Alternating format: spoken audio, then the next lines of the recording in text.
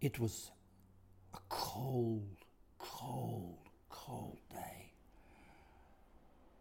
The leaves were frozen stiff.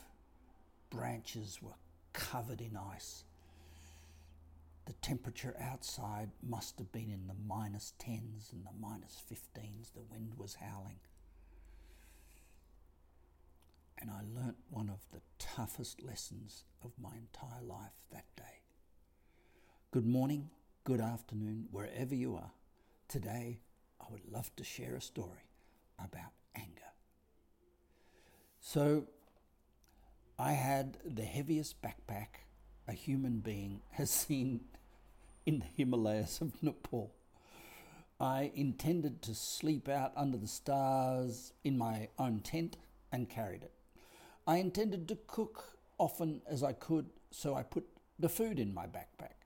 I intended to change my clothes frequently, so I had spare clothes in my backpack.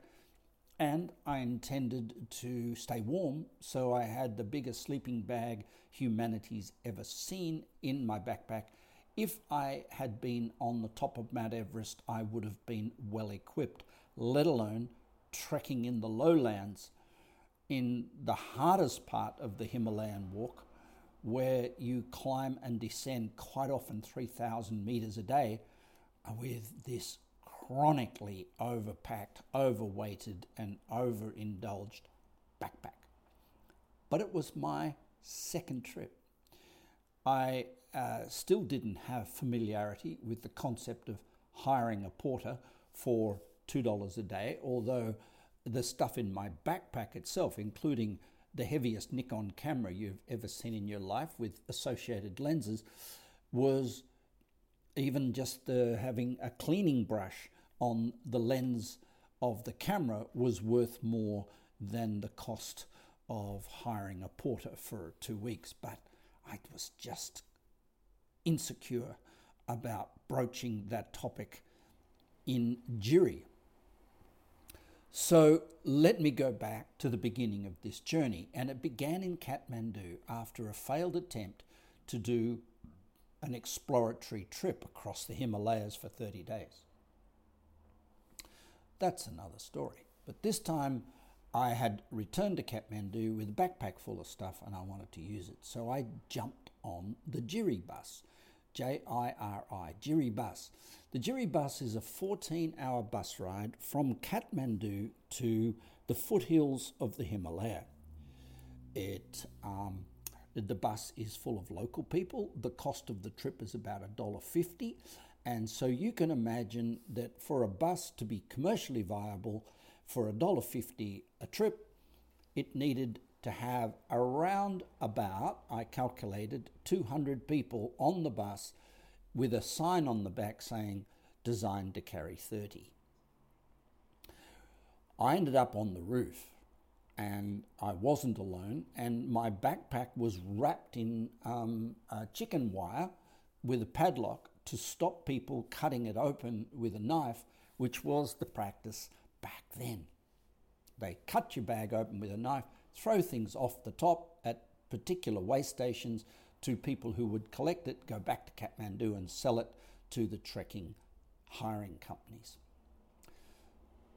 As we left Kathmandu, it was so hot, so scorching hot. I wore a t-shirt. Scorching hot. And we start to ride along the highway, dust and smoke and fumes and everything going everywhere. And we're lying on the top of the bus, me and about 25 other people, amongst all the luggage on the top of the bus and chicken wire wrapped backpacks. There were a few other tourists on board until we start to climb up into the foothills of the Himalaya towards Jiri, which is at about 2,300 meters above sea level, at which the temperature plummets from the 40-something degrees centigrade of Kathmandu to about 5 degrees C. And with the wind chill factor on the top of the bus, I was shivering and my bag was covered in chicken mesh, which I needed to have a knife to cut open. The knife was in the bag and I just shivered to death on the roof of the bus. And I finally get to Jiri, all cold and shivery, got my bag and headed off to find from the instruction book where to sleep for the night. My trek began there, and it was relatively harmless for the rest of the 10 days to lead to the day that we're talking about here, my night in the freezing Himalaya. I arrived at Tengboche. It's a beautiful, beautiful monastery, 4,000 meters above sea level. It took me 10 days to get from 2.5 to 4,000. That's another story, up and down, up and down, up and down, up and down. Finally get to Tengboche. And the only accommodation in Tengboche was a long hut. And in that hut slept the monks. And they slept on one long trestle, so that we didn't have individual beds. We had just one long trestle table to keep us off the floor on one side of the room and on the other side of the room. And so I snuggled in between monks who were wrapped in cheap orange blankets as I donned my gorgeous 200 degrees C minus quality sleeping bag and settled down to fart the night away like everybody else does in the Himalaya because of the lentils that you eat along the path. And so the night began.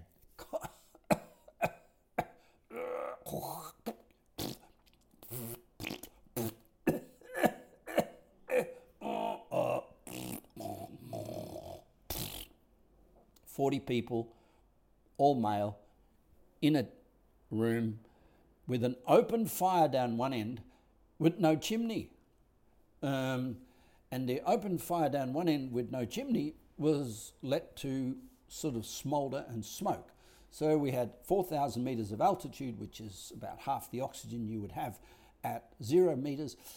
We had farting people with, it was like seriously, it was like donkeys on cabbage. We had wind howling, freezing cold, everybody restless, coughing and coughing because nobody's healthy in this environment. And anyway, the morning came. We all wrestled our way out of bed. Some stayed down, some got up. Because I was going the next day to the next village, Dingboche, if I remember rightly, I got up and started preparing my bag. I stuffed my sleeping bag into its protective folder and squeezed it tight and shoved and pushed. And I got my backpack packed and I drank the necessary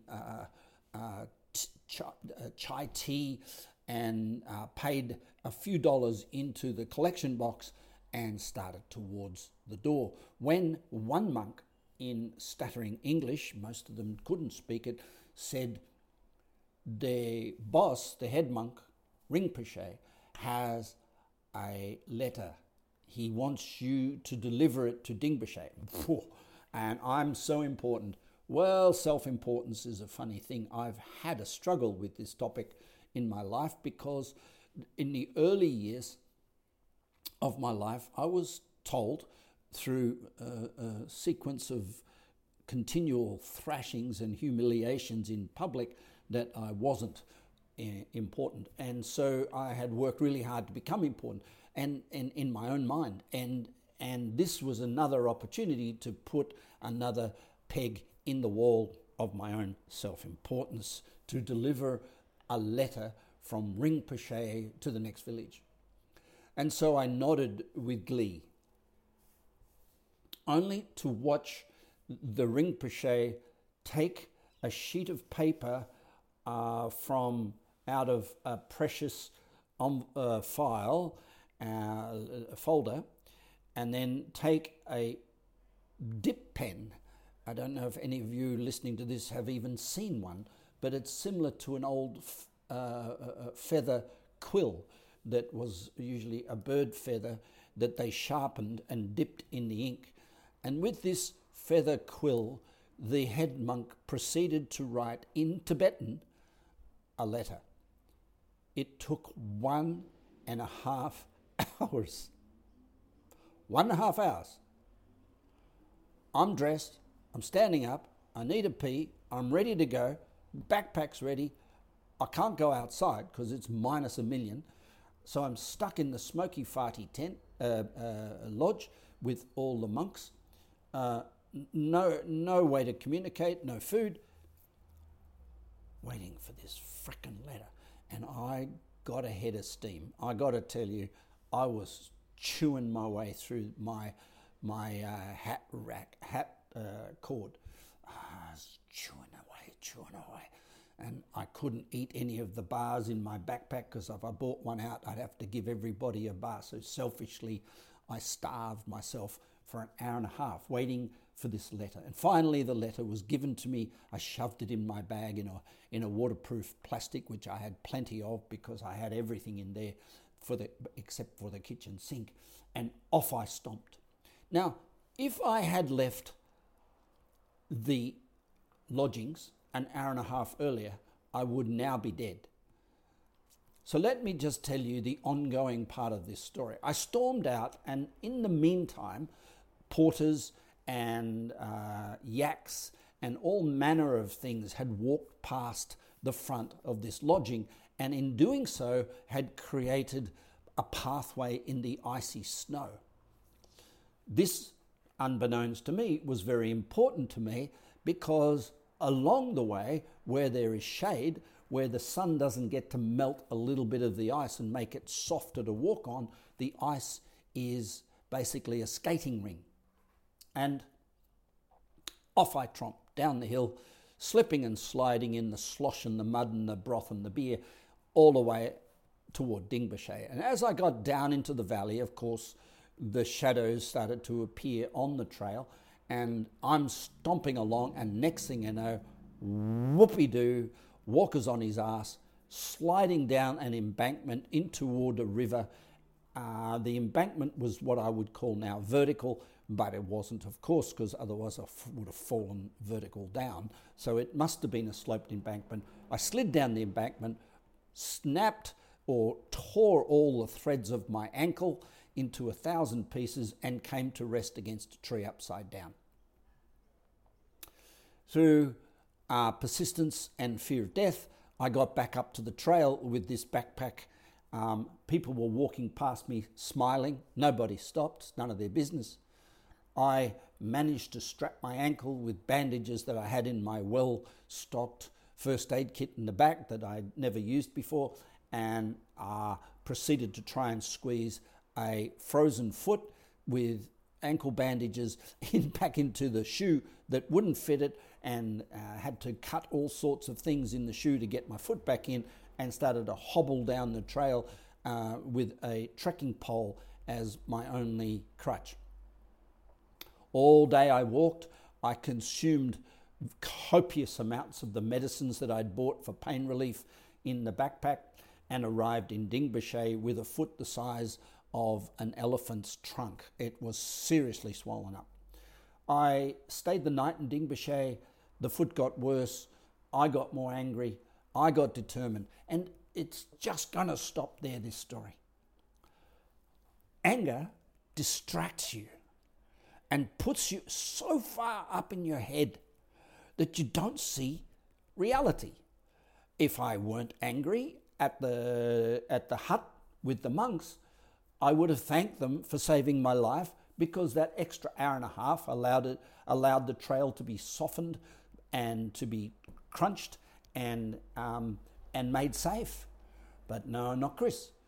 I was ticked, and I came down that way, and I'm going, and you think about it, what was the hurry?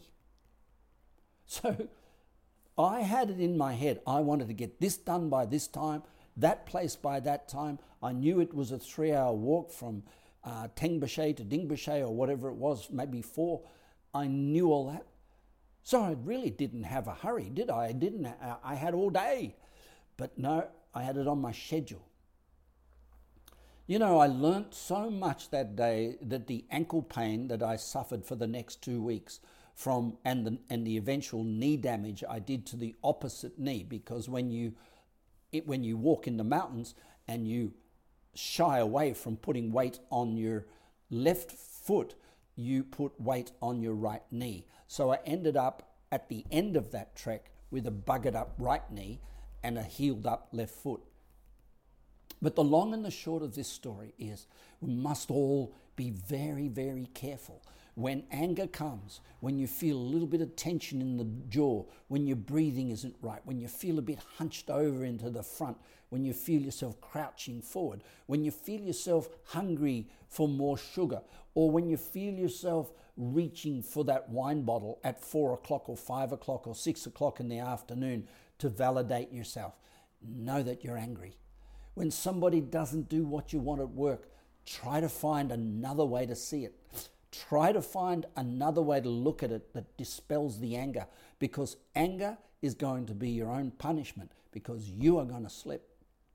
Anger makes people messed up. It drives them down into primal thinking.